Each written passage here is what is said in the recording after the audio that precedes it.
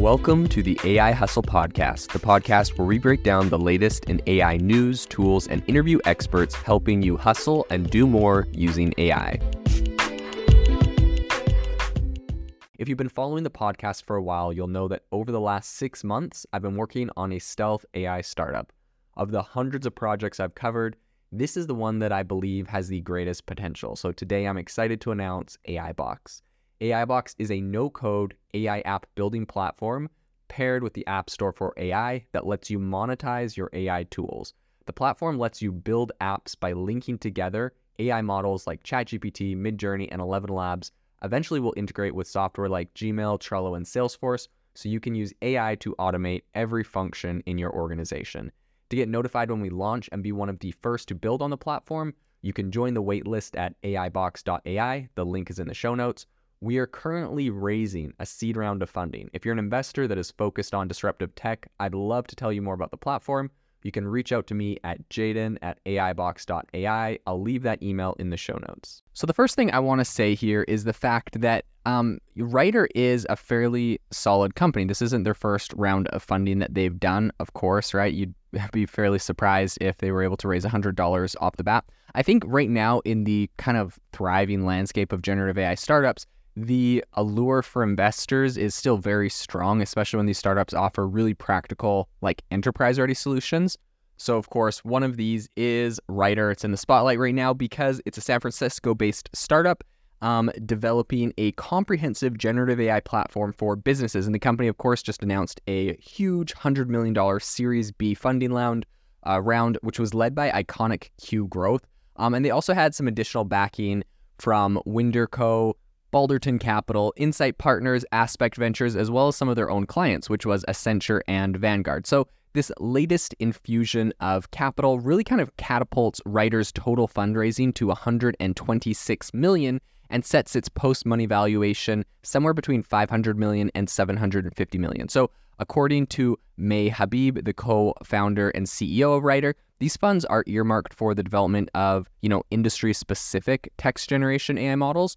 So Habib pretty much told, I think TechCrunch or someone recently, quote, "Many enterprises are still just scratching the surface on generative AI, mostly building internal company X GPT type applications. The harder, more impactful use cases require a lot more know-how on retrieval augmentation generation, data gathering and cleaning, and workflow construction. And they're realizing that that's 90% of the work.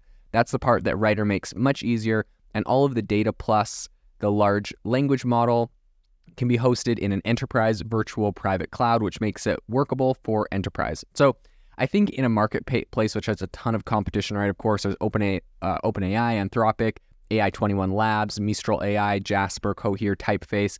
What really I think a lot of people are asking is what gives Writer its unique edge? And so I think for starters, some of the things that they're trying to kind of position themselves as being unique for, the company really kind of focuses on training its AI models on non-copyrighted business writing. So this is, of course, something that it's not like a definitive winner right now, but I really do predict that this is where it's going to go.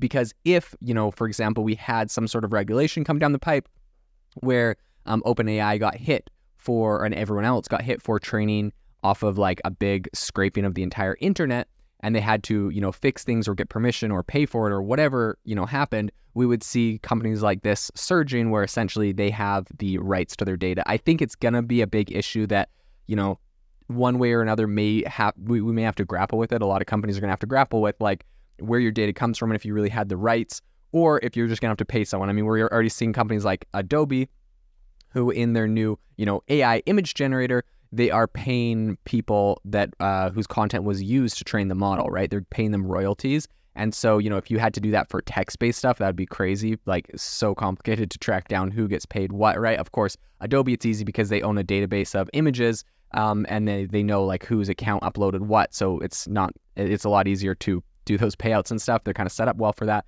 But for someone like OpenAI that just scraped the entire internet, how do you compensate someone that contributed to a Wikipedia article that got included in something? It's crazy. So in any case, I think this is something that businesses are interested in to some degree. being able to say like, hey, look, everything that comes out of this is not copyrighted. Nothing that went into it was copyrighted, so therefore nothing that comes out of it is going to be copyrighted. You have 100% rights to it. I think there's going to be some sort of demand for that specifically.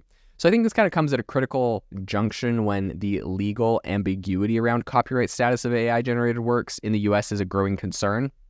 And this is something that, Writer claims its models are, quote, smaller and thus more cost-effective. So kind of adding to this, they also offer a level of transparency that allows customers to scrutinize the model's code, features, and data.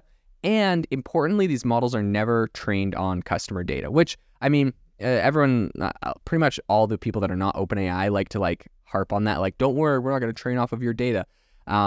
Because a lot of people were concerned about OpenAI doing that when it first came out. ChatGPT, of course, we had like Apple and, Chase Bank and stuff tell all of their people not to use it for issues like that. Today, ChatGPT and OpenAI do not train off of your own data, and they don't train their models off of what you're putting into it unless you're on like their free tiers. And so if you're using an API, so any business use cases pretty much, and actually perhaps if you're just using GPT-4, there may also be that too. But if you're using it as like a business, so aka you're using an API, so your business integrating it, they're not looking at anything that's being said there and training off of it, and they're not training off of businesses' actual data. So, it's cool that, Writer's not doing that, but I think at this point, that's kind of industry standard, and OpenAI really had to kind of clarify and come out about that. So Writer's platform also allows integrations with companies', knowledge bases. And I think this is, really kind of adding additional context information. So businesses can further connect Writer's models to their data sources. And this is going to help to enhance the AI's research, fact-checking, and query answering capabilities. So another noteworthy feature is the ability to impose regulatory, legal, and brand standards across the models, and essentially the platform's models. So I think, how has this approach been received in the business world, you might be asking? Well, I think it's actually being received quite well at the moment. As it turns out, Writer has a ton of different clients that include a bunch of big names. They have Intuit, United Healthcare, UiPath, Spotify, L'Oreal, Uber, Accenture, and they have, I think, 100 people on their team right now with a really impressive 10x revenue growth over the last 2 years. And so I think Writer really is kind of showing that it's not just about surviving in a competitive field, but really right now they're flourishing, and I think this $100 million they've just raised is going to take them to the next level. So this is definitely a company to be watching into the future. If you are looking for an innovative and creative community of people using ChatGPT, you need to join our ChatGPT creators community. I'll drop a link in the description to this podcast. We'd love to see you there, where we share tips and tricks of what is working in ChatGPT. It's a lot easier than a podcast, as you can see screenshots, you can share and comment on things that are currently working. So if this sounds interesting to you, check out the link in the comment. We'd love to have you in the community.